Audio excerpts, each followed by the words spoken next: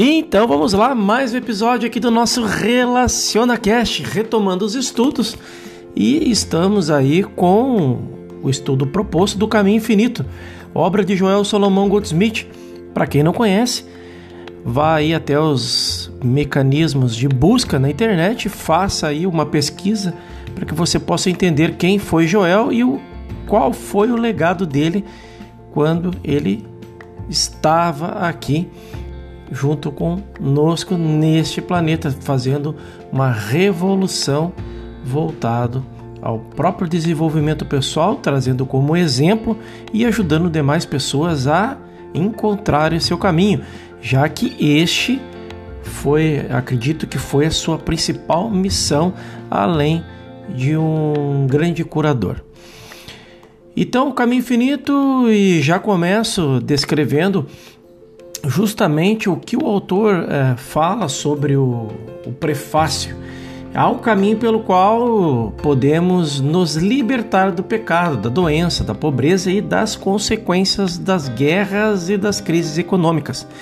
Este caminho consiste na mudança da nossa visão materialística da existência pela compreensão e consciência da espiritualidade da vida. Ao longo dos séculos, a visão materialística do universo e do homem gerou o medo acerca de nós mesmos e de nossas nações. Isto continuará e até mesmo se intensificará à medida que sejam descobertas forças materiais sempre mais destrutivas. A última descoberta anunciada foi um produto químico do qual bastaria apenas uma onça para destruir toda a população dos Estados Unidos e do Canadá, e mesmo este não seja talvez o máximo das forças materiais. Não há poder material que supere isto ou uma bomba atômica. Não há esperança na matéria e na visão materialística. O caminho da segurança, da harmonia e da saúde está em obter um certo grau de consciência espiritual. O grande segredo está em que, apesar de crermos e, ao contrário, o poder não está na matéria ou na visão materialística sobre o homem e o universo, tanto para o bem como para o mal. Aqueles que alcançaram um certo grau de consciência espiritual comprovaram a realidade do espírito. A necessidade de abandonar a concepção materialística da vida para obtermos consciência espiritual da vida e dos seus desdobramentos é o segredo de todos os videntes, profetas e santos de todos os tempos. Que tudo isto é praticável e demonstrado pelos trabalhos de cura e regeneração feitos por muitos estudiosos de moderna escola de cristianismo, científico ou prático. Quando o mundo perceber que todo o sucesso obtido em melhorar as condições de saúde e de segurança por estes seguidores modernos dos antigos ensinamentos foi possível apenas através da renúncia à visão materialística em favor da obtenção da consciência espiritual, poderemos ter poderemos ter novas esperanças. A questão é que pode o homem fazer para obter esta consciência espiritual e com isso abandonar o sentido materialista? Esta pergunta se remete que a resposta é, abre aspas, leia e estude as verdades reveladas ao longo dos tempos sobre a consciência universal, alma ou espírito, e sobre a criação espiritual e suas leis. Absorva o sentido destas revelações.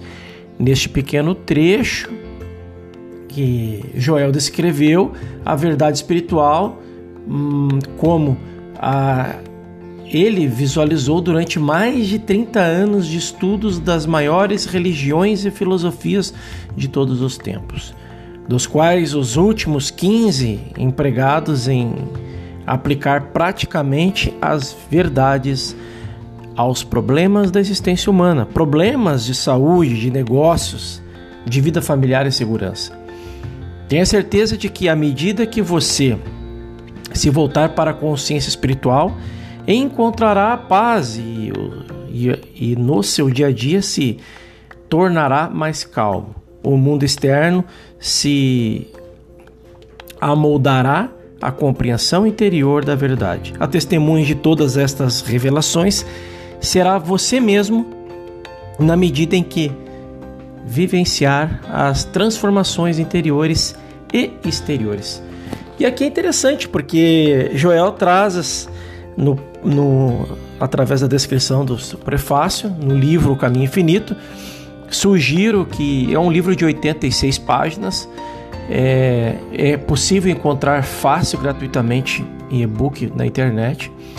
É um livro interessante para que a gente possa aí, conduzir esses estudos junto aqui no nossa mesa de podcast, para que a gente possa aí, internalizar em meditação tudo aquilo que o Joel nos trouxe, de uma forma simples, de uma forma que é possível sim a cada dia, durante cada área da nossa vida, a gente possa aí aplicar aos poucos, para que a gente possa sentir como que é buscar esse estado de harmonia, já que todos nós, de alguma forma, estamos sempre querendo buscar ou alegria, felicidade, uma paz de espírito, e muitas vezes não encontramos porque incansavelmente insistimos em procurar sempre as soluções dos nossos problemas ou das nossas desarmonias fora de nós mesmos.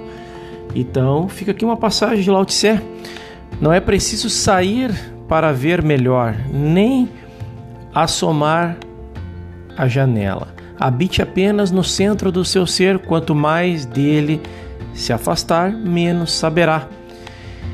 E de Robert Brown, ele fala sobre a verdade está dentro de nós, e há um centro profundo em todos em nós, onde mora a verdade em sua plenitude, e para saber antes rasgar um caminho por onde possa sair o esplendor cativo, que mergulhar na luz que imaginamos externa.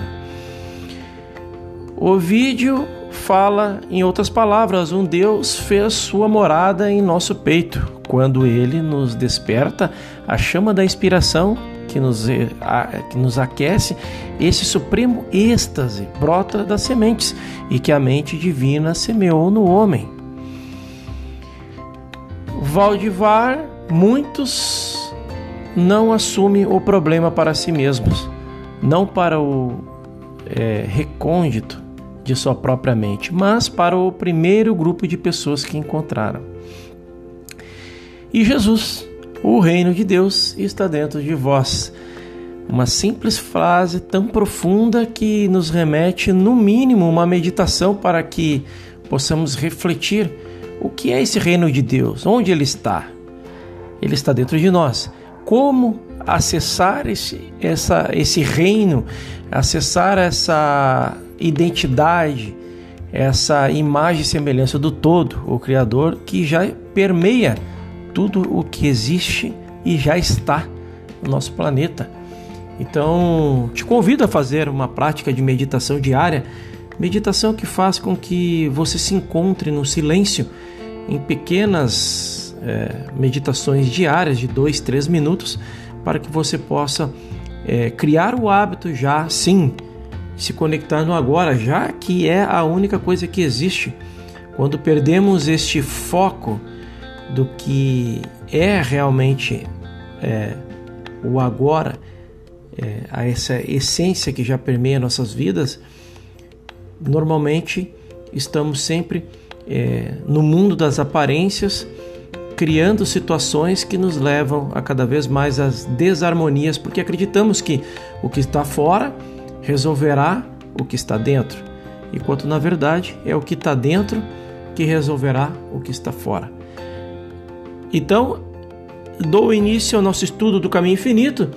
Todos os dias, de segunda a sexta-feira, vou trazer aqui um estudo deste material que Joel escreveu, e junto com vocês a gente vai fazer reflexões e trazer exemplos, e vamos linkar o que Joel fala e a sua sabedoria com o nosso dia a dia, com os problemas, com as falhas, com os acertos, para que possamos aí de alguma forma nos conectar com nós mesmos, já que este é o nosso objetivo. Eu te espero no nosso próximo episódio. Até lá!